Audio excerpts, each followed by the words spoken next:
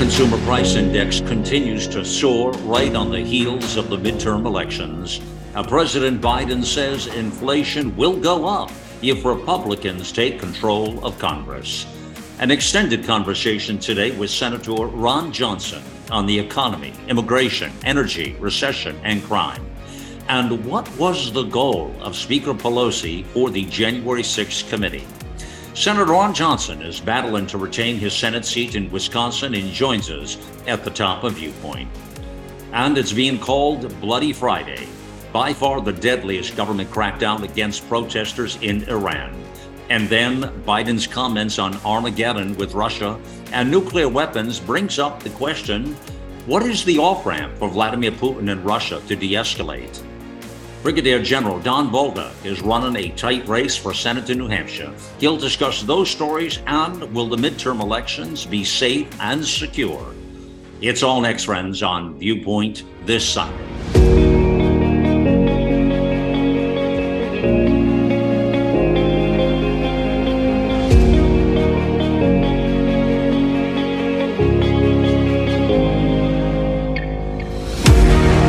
Time to put away the bias, the lies, and deceit, and bring forth real talk from real people about real news, providing the out loud truth and capturing the essence of a new generation, all in a fast-paced hour.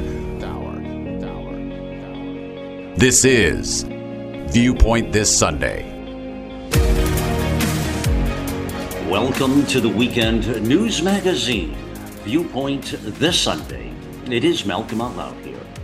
Well, I'll tell you what, we are headed into some very interesting times, my fellow Americans, and let's start with the fact of a little bit of interesting news for you, and that is that the first week of November 2017 is when we launched this program, Viewpoint this Sunday. So, coming up here, November 6th, 2022 is our 5-year anniversary for this broadcast, and wow, it has grown. It is our number one broadcast on the platform, and thank you to all of you for making it that and helping us get it out there. And of course, this year has significant meaning. November 8th is Election Day, so that's going to be a very busy week. We'll have a lot going on Viewpoint, to be sure. And let me just read you this listener comment. We get a lot of listener communications in here. It's fantastic. And this one comes from Kurt. He says, please continue to fight and bring the truth to the masses. You and your team are a beacon of hope in a sea of evil. Thank you, sir. And that's exactly the goal here on Viewpoint. And we'll start that right off right now here with Senator Ron Johnson joins us. Senator Johnson served as the chairman of the Homeland Security and Governmental Affairs Committee from 2015 to 2021.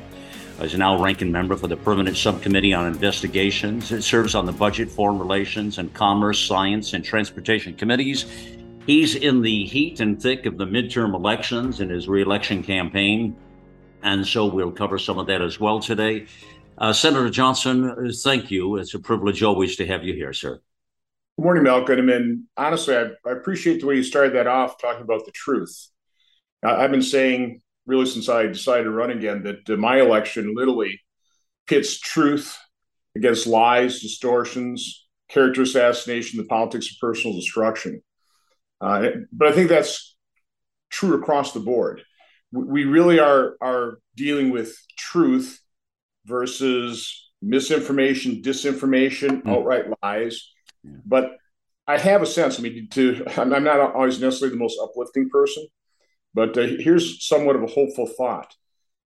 We just might be seeing a political realignment in this country centered around those of us who are willing to face the truth. And I want to underscore that, willing to face the truth.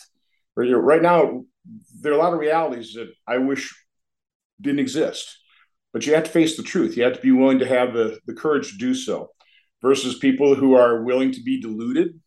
And of course, they're being deluded by a complicit and corrupt media, big tech social media giants. So it really is. It's a struggle. It's a battle between truth and lies, and that's and you can put that up against on so many different issues. Yeah, truth versus misinformation, lies.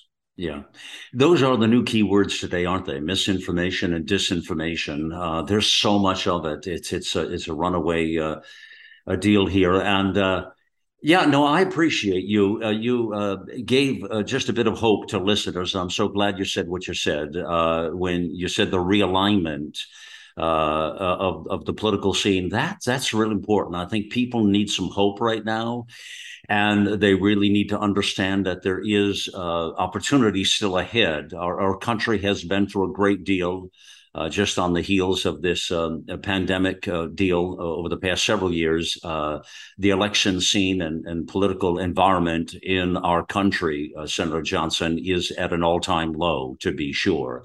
Let's start at the top here on well, let's talk about the economy just a bit here. That's nothing more important coming into a midterm election than the economy. That is always historically what it's been. The Labor Department released their consumer price index figures showing that prices for everyday goods, including groceries, rents, gasoline, etc., rose 0.4% in September, much more than they anticipated. Compared to the previous month. Core prices, which include food and energy, rose by 0.6%. Prices for groceries, 0.7% September, and 13% within the past 12 months. And that's if you can get the items, some things you can't even get. And my wife came in the other day, said she couldn't get eggs anywhere. So that's another thing. Now, the White House responds and they say today's report shows progress in the fight against higher prices, even as we have more work to do. Inflation over the last 3 months has averaged 2% at an annualized rate. That's down from 11% in the prior quarter, Biden said. But even with this progress, prices are still too high. Fighting the global inflation that is affecting countries around the world and working families here at home is my top priority. So he says he was at an event in California, and he says here, Senator Johnson, he says, here's the bottom line. He says inflation's going to go up and rise if Republicans take control of Congress. He says when it actually comes time to do something about inflation around the table, Republicans in Congress are saying no. If the Republicans take control, the prices are going to go up, as will inflation. It's this simple, he added. Listen, Americans are suffering. Rent, food, cars, I mean, you name it. Everything is up through the roof, and you just try to struggle and hang on, people are doing, hoping for a better day. What do you think of his comments about this economy and the inflation and the numbers? Well, unfortunately, inflation may be already baked into the cake. And so what I think President Biden is doing is very cynically predicting that he's going to lose control of Congress, and inflation that he caused is going to continue to rise. And so he's trying to put the two together so that he can put the blame on a new Republican Congress, even though he's the one that caused it. But Malcolm, I think we need to do and talk about the economy. Let's split out two things: economic growth and then inflation. Mm-hmm. People need to understand that the number one component of a solution when you're $31 trillion in debt, in order to get out from under that debt load, you have to grow the economy. Just like if you've taken on a lot of debt in your personal life, well, it's awful nice if you can get a better job and you can increase your earnings. What's devastating is if you get laid off or you get your hours cut back. So we have to grow our economy. And of course, under President Biden, we've just had 2 quarters of economic slowdown. We've actually had our economy shrink. Inflation is pretty easy to understand. What causes it? Milton Friedman, my favorite economist, always said, inflation is always and everywhere a monetary phenomenon. So it shouldn't surprise anybody. And I've been predicting stagflation since the beginning of 2021, when Democrats embarked on another $1.9 trillion COVID relief package, when we had more than $1 trillion left unspent from the previous COVID relief packages, which I also thought were excessive. So over the last 3 years, we've literally incurred $7.5 trillion of deficit spending. So we have all this money that's sloshing around the economy. You throw on top of that, a lot of that money was spent making it very possible for example, baby boomers to finally decide, okay, I'm going to retire. I'm going to remove myself from the workforce permanently. Other people figure they can just get by on one income because they also have other government support payments. Throw on top of that the Democrats' war on fossil fuel, which has purposefully, and your listeners have to understand, the Democrats purposely drove up the cost of gasoline and energy. Gasoline in particular, so that you would be forced to buy an electric vehicle, which costs a whole lot more than a gas-powered vehicle. And we don't have enough electricity. We don't have a reliable enough grid to power all these electric vehicles in the future. This is a fantasy, but inflation was caused by too much spending, too much deficit spending, by spending that money to help people stay out of the workforce. So we have fewer workers producing goods, and then by driving up the cost of energy. So the solution would be reduce deficit spending, drill for oil, bring down the cost of energy, and make sure there's work requirements for any government benefits you get. We're a compassionate society. We want to help people that can't help themselves, for sure. We also want to help people help themselves, but we don't want to make people dependent and make it easy for them not to be contributing if they can. I wonder how much more do you think? Do they really get the crisis we're at? Well, so unfortunately, there's so very few bureaucrats in the agencies, congressional staff members, or members of Congress that have any experience in, which means very little knowledge of, and maybe even worse, sympathy for the private sector. They just look at businesses as their cash cow. And what they do know is that benefits are popular. Promising people, cash payments is popular. And I think it was Lord Tytler predicted that democracies don't last real long, and the death knell for democracy is when a majority of the voters find out that they can vote themselves benefits, and that begins downward spiral. And I think that's the question on the table: have we already hit that downward spiral? Right. Are voters going to continue to support people that just keep promising the moon, even as we're mortgaging our children's future and spending ourselves into bankruptcy? Right. And, listen, I'm on the receiving end of all the attacks when you have the courage to say, I'm not going to vote for that. I mean, when you vote no on $1 trillion spending package, if somebody's spending $1 trillion, they'll be spending some of that money on worthy programs. And so then they'll, in a political campaign like I'm in, they'll pick and choose a small little spending amount that is actually worthy and say, I hate fill in the blank. I hate puppy. And unfortunately, those ads are effective. Well, that's the problem with these omnibus bills and everything, where they throw everything in the soup in there, isn't it? Absolutely. We don't vote on individual spending items. We don't even have an appropriation process, Malcolm. I don't know how many times in 12 years I've been there where we've actually brought an appropriation bill up during the fiscal year prior to the next fiscal year starting. What happens generally is what happened this year. The fiscal year ended, and right before the fiscal year, we passed a continuing resolution, which is a very inefficient way of funding government. And then we've kicked the can down the road, in this case to before Christmas. And the power brokers, the president, the majority leader of the Senate, Speaker of the House, and the appropriation chairman, they're getting together and they're coming up with a multi-thousand-page bill.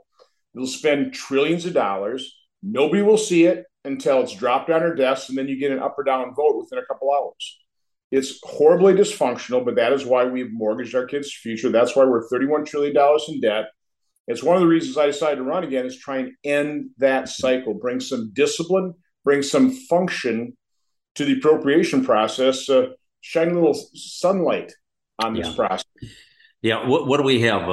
This is not going to be an easy fix right now. There's some pain here to have to go through from the economists and the folks that I am speaking to. They're thinking the next couple of years are going to be very difficult, no matter who's in there now, because there's a price to pay for this, as you stated just moments ago here.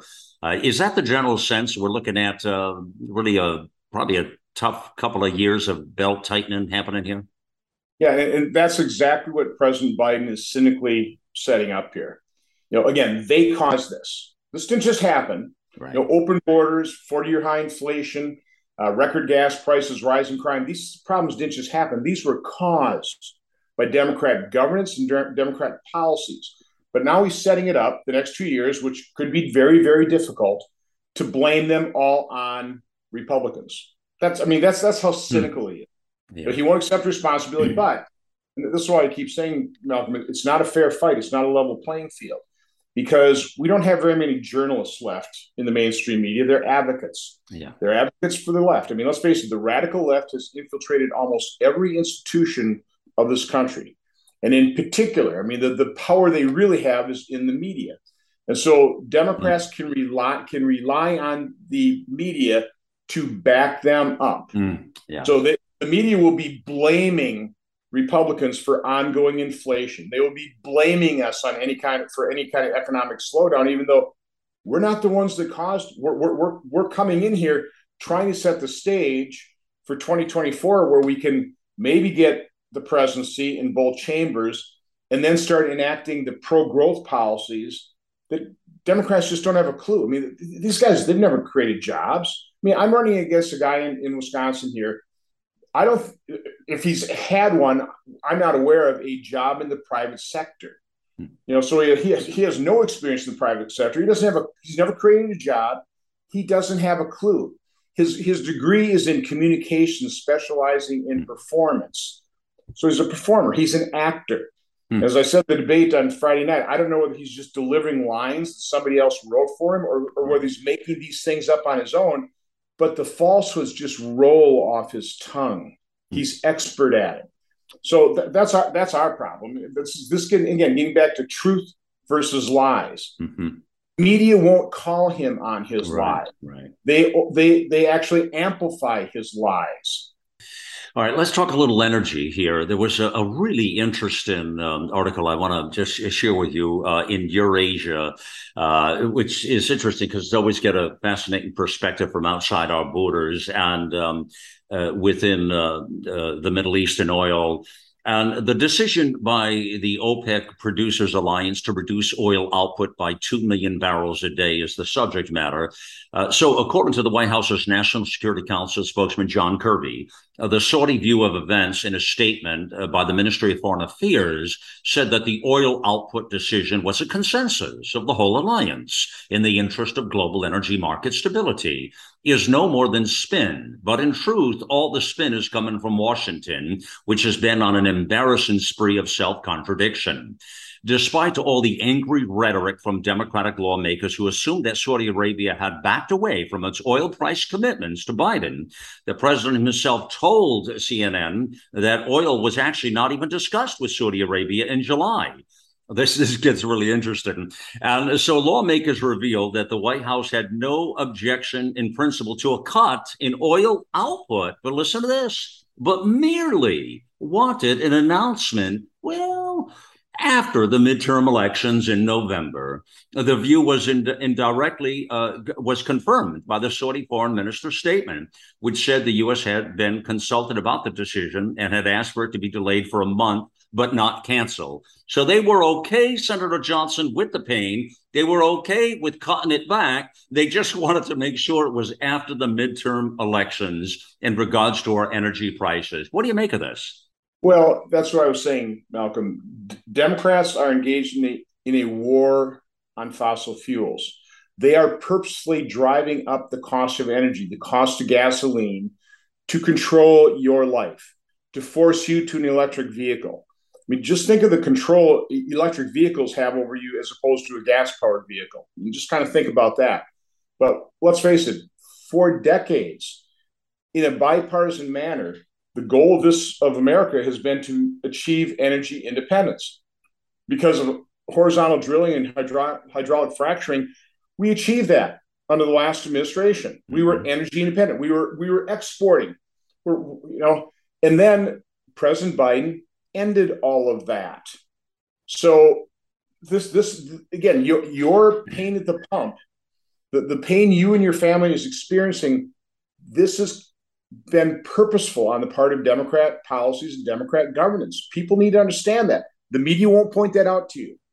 You have to get educated on your own. You have to understand what's happening here. But no, the cynical nature of Biden saying, hey, can you just not announce that till after the election? Right. Okay. And here's something else. We are depleting our strategic petroleum. I wanted to ask you about that. Is that more of the strategy between now and the next 2-3 weeks? Because prices look like they're edging up right now, Senator. And if they go up much higher, that's going to really tilt the ballots even more, don't you think? Yeah, people need to understand that Strategic Petroleum Reserve is meant for a national crisis. That's right. It's not it's not there to be used by a politician who has purposely driven up the cost of gas and he wants to bring it down a little bit prior to an election to help his side get votes. But that's what President Biden is doing. He has taken away a strategic asset of America that we need to use in a crisis to help him survive the midterm elections. Well, because of those energy policies you just talked about. That's what we're talking about. That's a cover up for the horrible energy policies and having to rely on Saudi Arabia, Venezuela. I mean, come on. No, I know. So yeah, he's going begging on hands and knees to regimes that we shouldn't have to be begging for oil from. I mean, we should be energy independent. We should be exporting, which should help our balance of trades. And we have to also recognize this Green New Deal is a fantasy. We don't have the rare earth minerals. We don't have the batteries manufacturing capabilities to produce these electric vehicles. And solar and wind power cannot power our economy. 80% of our economy is powered by fossil fuels. That will be true well into the future, unless we want to dramatically shift into nuclear, which I'd be all for. But the environmentalists aren't. So if they're going to take nuclear off the table, we are going to have to be dependent on fossil fuels for decades to come. And even if we were to eliminate all of ours in the U.S., according to their own models, which have not been particularly accurate, it would only have a fraction of a degree difference in terms of global warming because China and India will continue to burn coal and fossil fuels to power their economies, to pull their populations out of poverty. So again, the left, the Democrats, environmentalists, they're deluding themselves in terms of what the reality situation is. And in their delusion, they are creating real pain for real people here in America. Yeah. And the whole argument about a recession, we've now gone through a couple of quarters of that decline. It's safe to say, I mean, I'm sure you believe we are in a recession. The White House is saying we're not. What's the general mood of that quickly in Washington on this recession? Well, again, it is a weird recession because we have such low unemployment. And I would say, from my own personal view, is that's part of the reason we're in a recession, because we've made it possible for so many people to stay out of the labor force. We have a very low labor participation rate. So we're not producing as many goods as we need. And you got way too many dollars chasing those even fewer goods. So it's kind of an odd recession. But regardless of the definition, I would call it for sure stagflation. We're not growing at the rate we need to grow at. Just at a minimum, we ought to be growing at 3% a year. Yeah, we're not even close to that. We really need to grow even faster than that if we're going to get out from under this debt load and not have a debt bomb go off. But that's really what 8.5% inflation is certainly an inkling of. Is that massive debt. And I keep pointing out that a dollar you held at the start of the Biden administration is only worth 88.3 cents. Or put another way, if you're a senior on a fixed income, let's say you were fortunate enough to have a little nest egg, we'll call it $100,000 for ease of calculation. At the start of the Biden administration, if you had $100,000 in your savings account, your retirement account, that's only worth $88,300. Wow. The Biden administration, by sparking inflation, has basically taken $12,000 of value out of your savings account. And again, that doesn't even, that's looking forward. That will never be replaced. Yeah. That's just gone. Right. All right. Let me move it to several other big things to talk to you about. I want to touch real briefly on immigration for a moment. We could spend hours just on this topic alone, but I think we all recognize, or I think most people recognize, and they're feeling the pain of drugs and deaths and fentanyl and opioids and everything that is really, this is incredible. Not to mention the evil components beyond the drug cartels that are running our borders, but terrorist activities, and then the pure cost of economics of illegal immigration and the fact there's no policy. Listen, we were talking about immigration policy all my life. I've been hearing this back and forth, ping pong in Washington on immigration. It's got to such a crisis mode right now, Senator. Do you think, is there any appetite, really, sincerely, to secure America's borders and to solve the problem? In other words, sometimes you have to go real low and get the pain before you fix the problem. I'm suggesting we've done that. Is there an appetite in Washington, in a general mood, where in the next Congress, is there any possibility they might come together somehow, depending on how the makeup is, of course, of the Congress, to get real immigration reform, or is that just so far removed from the possibilities? Well, the problem is the Democrats' stated policy is open borders. Right. I mean, wide open borders. That's what we have right now. So until we have enough Democrats that are serious about taking the first step, the necessary first step, which is securing the borders, and Malcolm, was so depressing. What's such a travesty about what Biden did is we pretty well had the borders secure so we could take the next step. I mean, we'd stop the flow of unaccompanied children, of family units exploiting our laws. We'd actually cut the number of single adults coming into this country illegally about in half.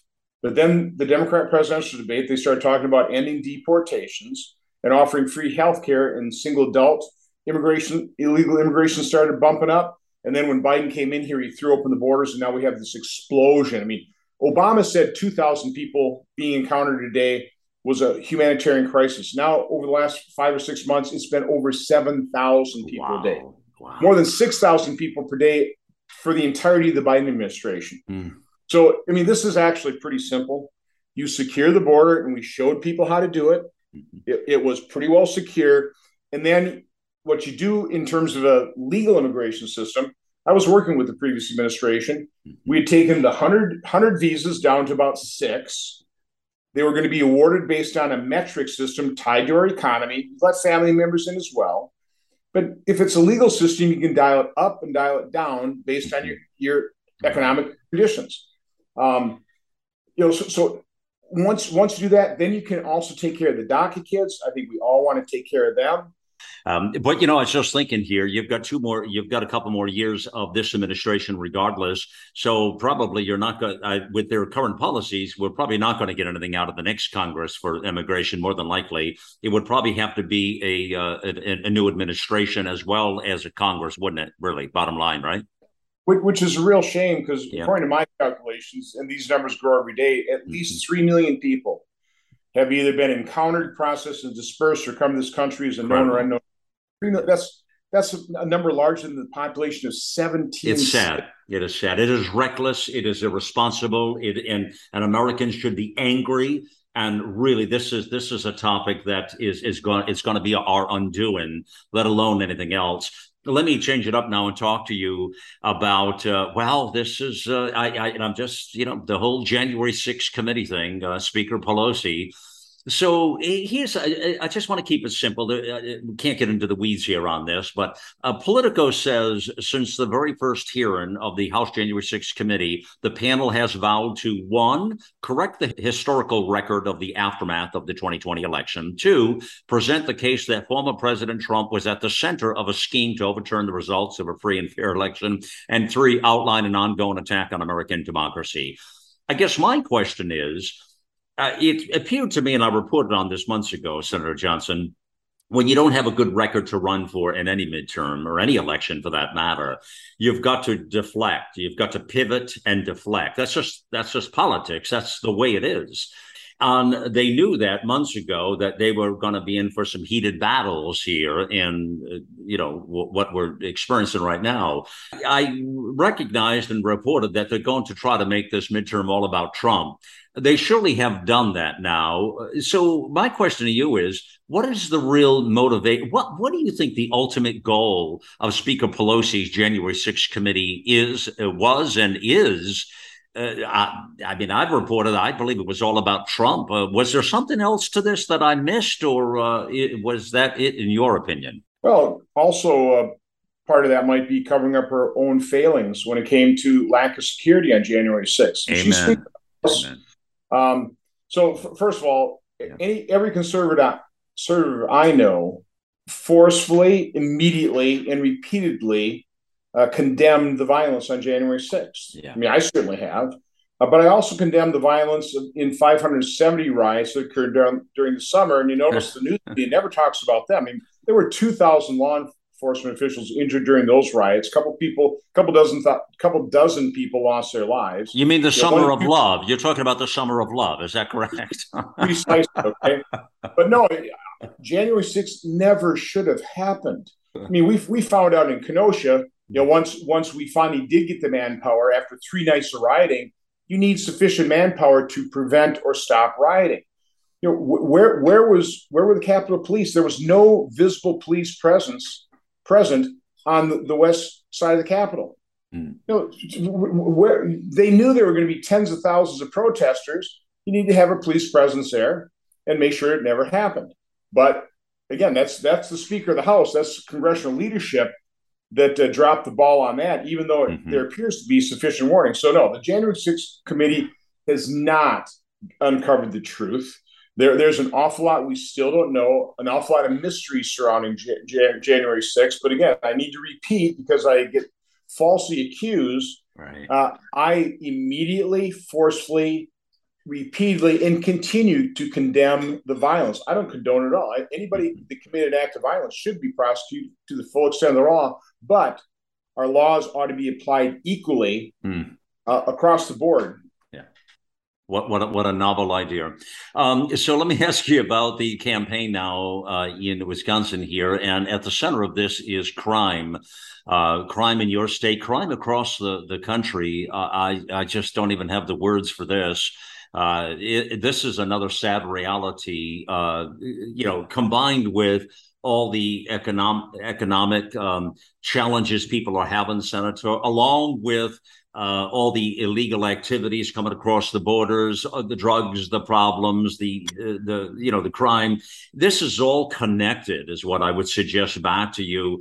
You're dealing with a lot of crime in your state as well. That's been a center of your campaign there against the opponent there, Mandela Barnes. What do you think? What's happening with the crime there? And what is the latest? I know you had your other debate the other night. It looks like you're moving upward now in the polls, it appears, I believe. Give us shine a light there for a moment, please. Sure. Well, first of all, I'm going to continue to need resources for Ron Johnson for Senate.com is where you can help me out to make sure I can get the truth out. But no, statewide, murders are up 70% over 2019. In Milwaukee, they're up 93% since 2019.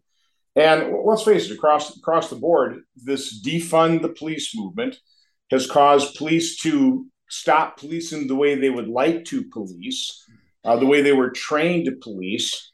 It dispirits law enforcement. It's getting very difficult to recruit law enforcement. I don't know too many police officers I talk to that are recommending their children to get into law enforcement. Let's face it, law enforcement is often kind of a family tradition. So I don't know where we're going to get the law enforcement officers to keep us safe. I'm running against an opponent who's been at the forefront of the defund police movement. He thinks reducing the prison populations is sexy. He and Governor Evers, their goal was to reduce the prison population in Wisconsin by 50%. Wow. Been reduced by 15%. And their parole commission has paroled 884 criminals. Most of them were violent. 784, including 44 child rapists and 270 criminals who primarily committed or at least attempted murder. And they were horrific murders. I mean, go to Wisconsin right now. It's got the articles on this. It's horrific. Yeah. So it's that soft on crime attitude. My opponent also interviewed with Russia Today 6 times, denouncing police, denouncing law enforcement in America, allowed himself to be used as a propaganda tool of the war criminal Vladimir Putin. That's who I'm running against. I'm running against a radical leftist hiding in sheep's clothing. And once again, the media is, for the most part, not asking him the tough questions. That's when he comes out of hiding. No, this is, again, we are battling truth versus lies and distortions. We always knew there was going to be a price for this insanity of defunding the police. It was the wackiest idea and a strange one, obviously created by evil people. It was never going to turn out well. And now we're seeing the results of that. And it's well beyond Chicago, New York, and LA. Look at New Orleans has just jumped up to be an incredible crime capital now, and other cities. And also suburban and rural, it's pushed over to as well.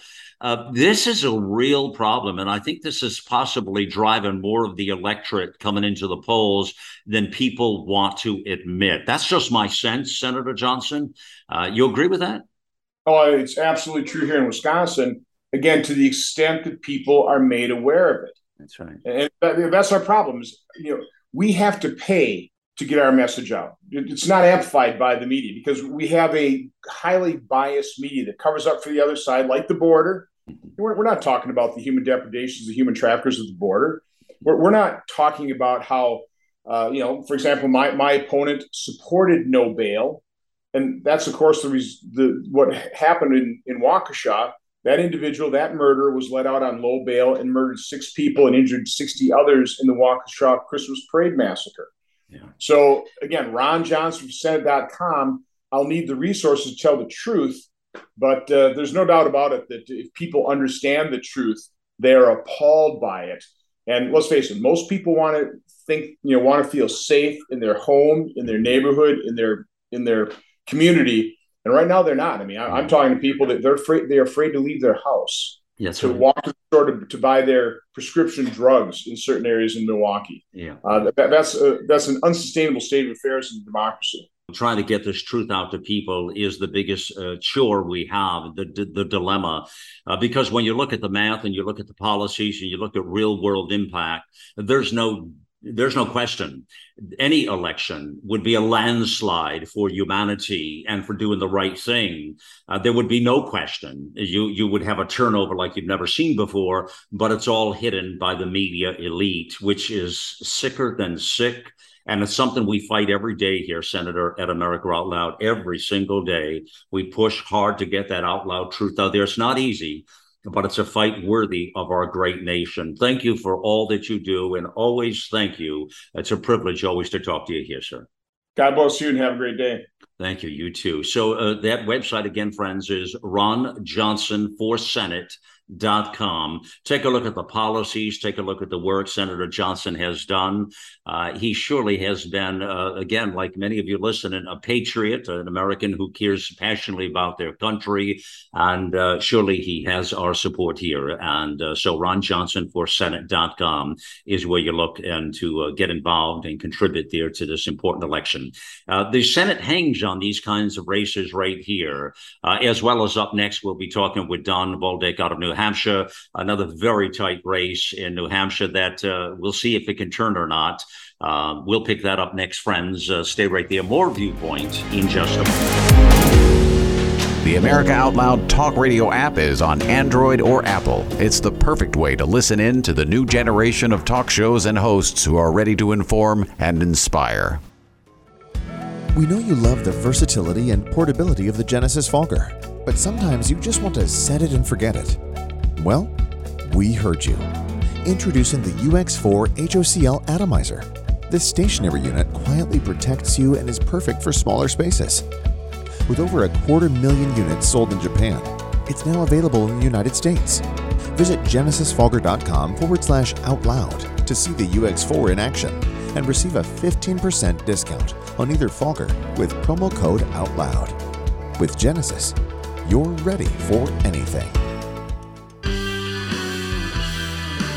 All right, you've all heard Malcolm and the great Dr. Peter McCullough talk about the povidone iodine-based nasal spray Cofix RX. They talk about it because it's a product that actually works in combating colds, flus, and coronaviruses. Cofix is made in the USA and recommended by thousands of doctors and pharmacists nationwide. It's simple. By attacking viruses where they incubate, you make it easier for your body to heal. Check out the Cofix RX banner ad on AmericaOutloud.com and save 20% by using promo code OUTLOUD. Hello, I'm Ben Marble, MD, and I founded MyFreeDoctor.com as a donation-supported, faith-based nonprofit with a mission to save lives by delivering free doctor visits to patients in all 50 states of America. MyFreeDoctor.com treats a broad range of health concerns like COVID-19, long COVID, sinus infections, urinary tract infections, rashes, medication refills, and more. So please visit MyFreeDoctor.com, where we're healing America one person at a time.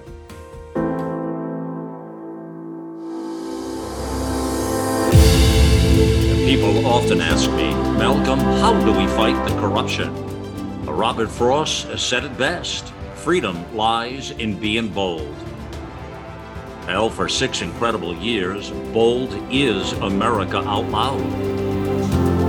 Welcome to the new era in communications, America Out Loud Talk Radio. Welcome back to Viewpoint this Sunday, my friends. It is Malcolm Out Loud here, and right in the center of this is another battleground state, which is New Hampshire. And this will weigh heavily into where the Senate falls. There's a gentleman running there in New Hampshire, and that is General Don Bolduc joins us. And he spent nearly 6 years as Special Operations Commander in Afghanistan. It's a great history and record of service to our nation. 10 tours of duty in Afghanistan after 9/11, received 5 Bronze Stars, 2 Purple Hearts, retired in 2017 and decided, well, he wanted to serve the people again and now running for Senate in New Hampshire. Welcome to the program, General Don. How you doing? Well, sir, it's great to be part of the program and my best to your listeners. One of the big stories that, it's just not getting the kind of media coverage here, Don, that it should be. And that is the uprising in Iran. And with your experience, I'd like to get your scope on that. Now, what just transpired in the last couple of days is being called Bloody Friday, as witnesses described some of the deadliest crackdowns in Iran's protests. This is the biggest uprising we've seen since the 1979 and the Shah. So it's a pretty big deal, and it revolves around the women. And what's your sense of what's happening there in Iran and this uprising and what the potential is? The people of Iran have had enough with the dictatorial, leadership there, and they're tired of the government operating at their expense. They're tired of not having freedoms and liberty, and they're doing exactly what they should be doing, even though it's going to cost bloodshed. And that is they're standing up against this tyranny, against this, really extreme Sharia religious oppression that we see in many places of the world. And, Iran is very dangerous in that, in particular, they've been emboldened by this administration to increase their nuclear program, right, as well as their terrorist proxy attacks across the Middle East, going into Saudi Arabia, Qatar, the UAE, and other places, and threatening one of our best allies, which is, Israel, which is also unacceptable. And this is destabilizing that entire region. And because we have a weak Biden administration, a weak military, a weak Department of State, our diplomacy, our peace through strength, our weakness across our economy here, and the fact that China is supporting Iran and Russia is supporting Iran, this is creating huge problems for the entire world. We need the people to stand up and fight, but America's got to get stronger, and we got to start ensuring that diplomatically and politically, because we certainly don't want to go to war there and put boots on the ground, but we got to isolate them even more, and that includes isolating China and Russia. Yeah. Don, I want to ask you, you just brought up a really good point about the military and when you were talking about weak, and I want to get your honest reaction to that. I'm getting a lot of feedback in here. I mean, it's always being referenced now as the woke military. In your circles with military, what is the real gut-wrenching sense of this? And I'm just wondering, is it all overstated, or is our military indeed weakened by these new policies and by the what they're calling the woke military? How much of a factor is that with us in being a fighting machine? Sir, it's a huge factor. It's actually understated, believe it or not. Okay. I mean, what we're hearing is bad enough, but it's actually understated.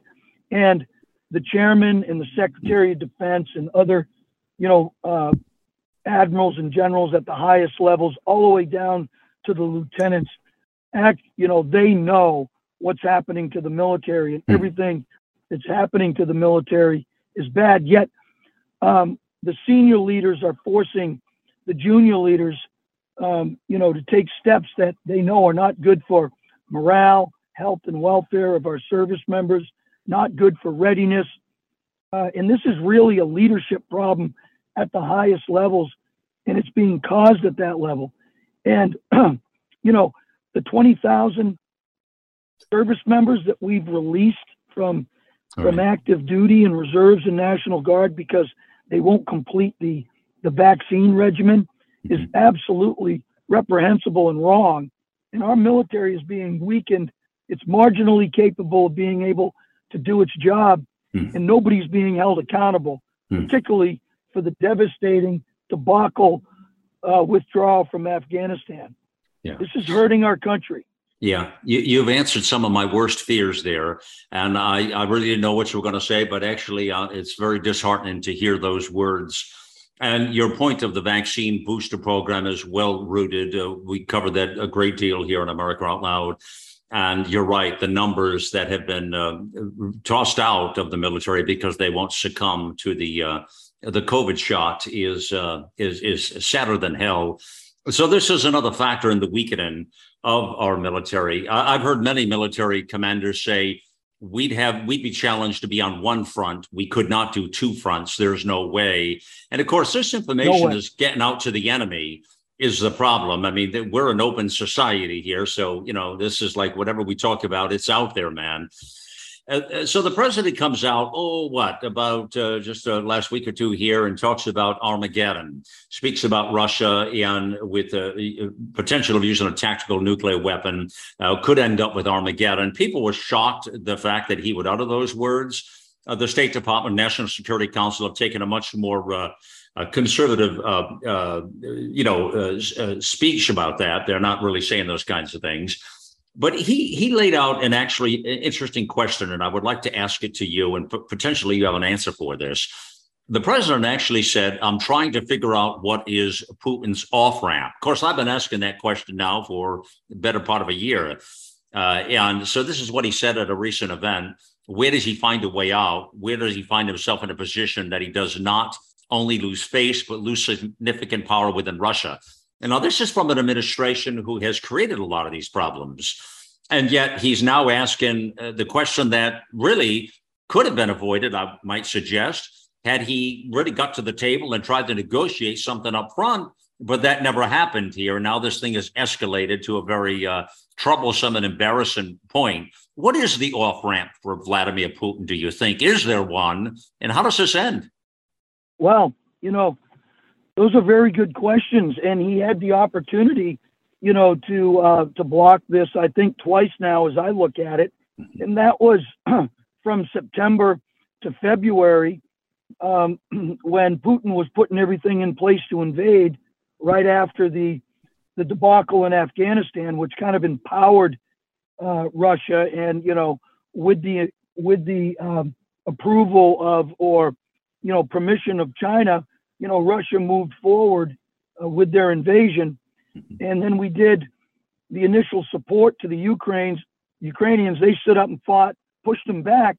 And then the second opportunity to bring in diplomacy, get him to the table, hit him with more energy sanctions, bring him to his knees was lost.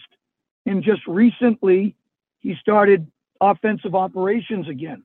And so now we're kind of back to where we were in February. And now all kinds of pressure on America and other countries to, continue support without the proper strategy and policy in place for, politics, economics, diplomacy. And so in my mind, it's just like Afghanistan and Iraq and Africa all over again, where we have no policy, we have no strategy, and we're going to throw money and potentially people at the problem, which is what we don't want to do, because we lack the confidence of the world. He's not afraid of us. And every time we turn around, he's going to, kind of poke us in the chest with, I got nukes. Well, when we push back on that and go back on our heels, and when we don't do our testing and we don't follow through with things that we're going to do, we just look weaker. China does not want a nuclear war, and I think China will be the one behind the scenes that measures Putin in this area, but Putin will still keep it on the table. Right. And as a result, our weakness in these other areas of national power and the fact that our military doesn't have the peace through strength appearance to China, Russia, North Korea, Iran. Yeah. This is just going to go on until we draw the line with Russia and bring him to his knees and let the Politburo and the people of Russia say, enough is enough. Do you think Putin himself is in jeopardy? I do. I think he's in jeopardy. Yeah. No man, can protect themselves at a period of time in a dictatorship and in the kind of government that he's established. Yeah. When they're making these kind of decisions, and I just think that folks in the Politburo and the Russian people are going to say enough is enough. Right. I think you make a valid point there. I think we're getting pretty close to that point as well, is my assessment as well. But bottom line, and a final thought, I'm getting a sense from you, you don't think, or certainly we hope not, but you don't think nuclear, tactical or otherwise, would play into this. You mentioned China, but you think that is just being used as a kind of a negotiating point, then, is your sense, huh?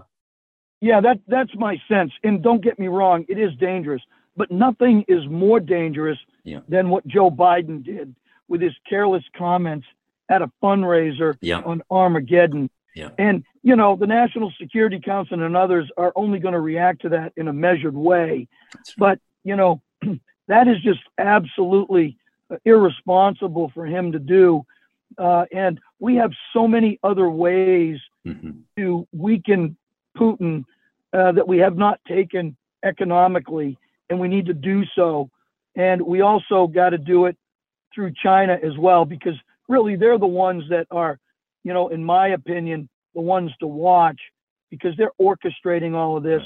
They don't want nuclear war. They want to be able to take over the world by ruining us from within and using their economic power, their trade, their influence over other countries in Asia and outside of Asia to bring America down. Yeah, well, they've been doing a hell of a job in that category, General. They've been doing a great job, man. I got to tell you. All right, let's now get into this New Hampshire race. This is really quite something. This is surely the race of a lifetime, and you're right in the center of it all. It's really close. It's tight, and it's tightening up even more here as you're running against somebody who's been there a while. It's always tough to get incumbents out. They become part of the woodwork.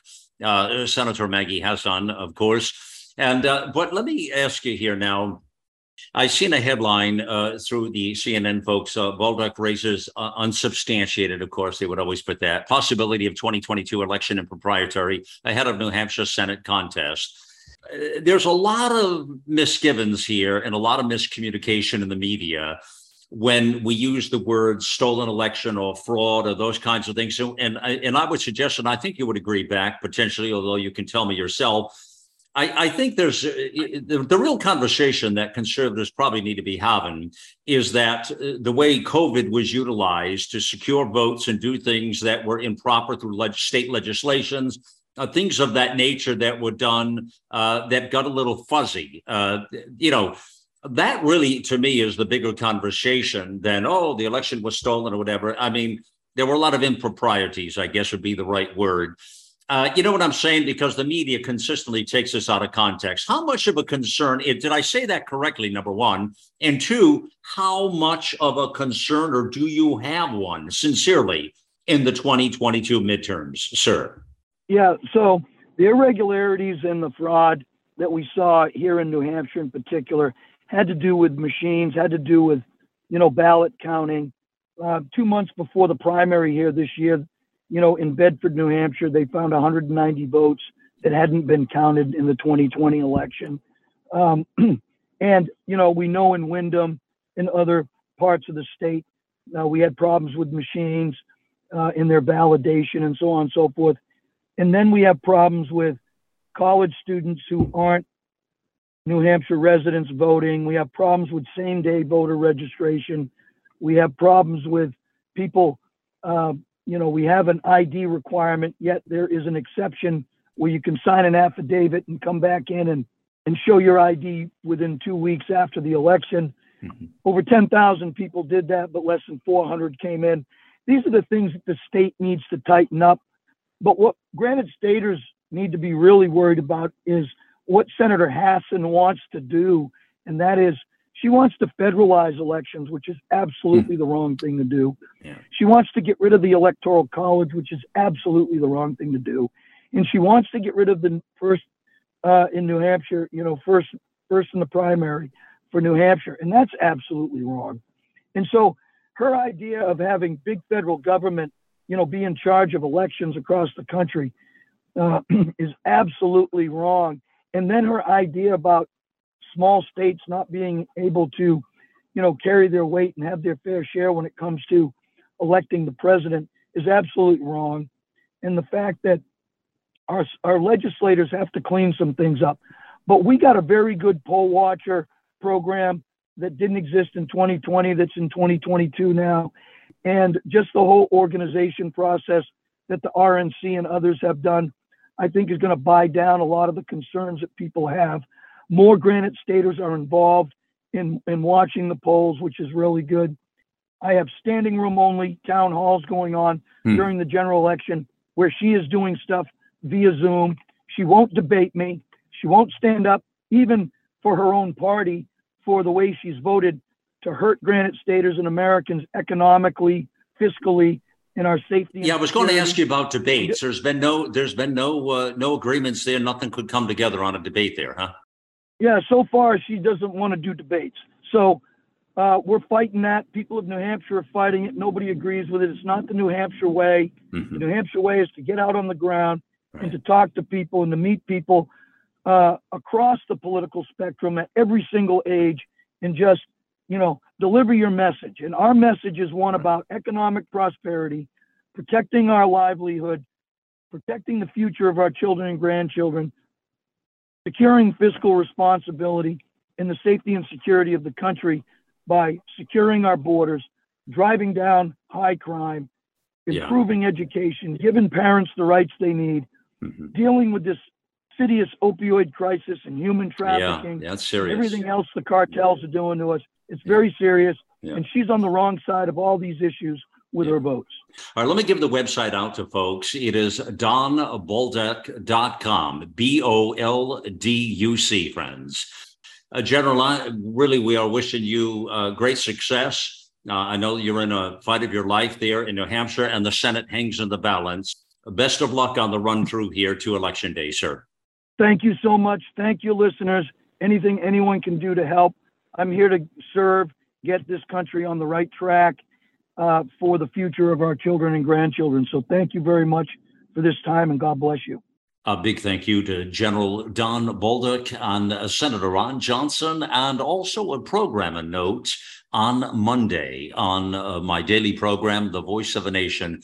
Fascinating program with Bonner Cohen, Senior Fellow at the National Center for Public Policy Research, and Dr. Jay Lehr, Senior Policy Analyst with the International Climate Science Coalition. Stopping the useful idiots who run America's institutions. This references back to John F. Kennedy when he had that famous speech back in 1961, The President and the Press, you might recall. And this gets into disinformation, COVID, and censorships and government bureaucracies. Fascinating conversation. Join us there, friends, on The Voice of a Nation on Monday for that broadcast there. It's time to get involved and get loud, America.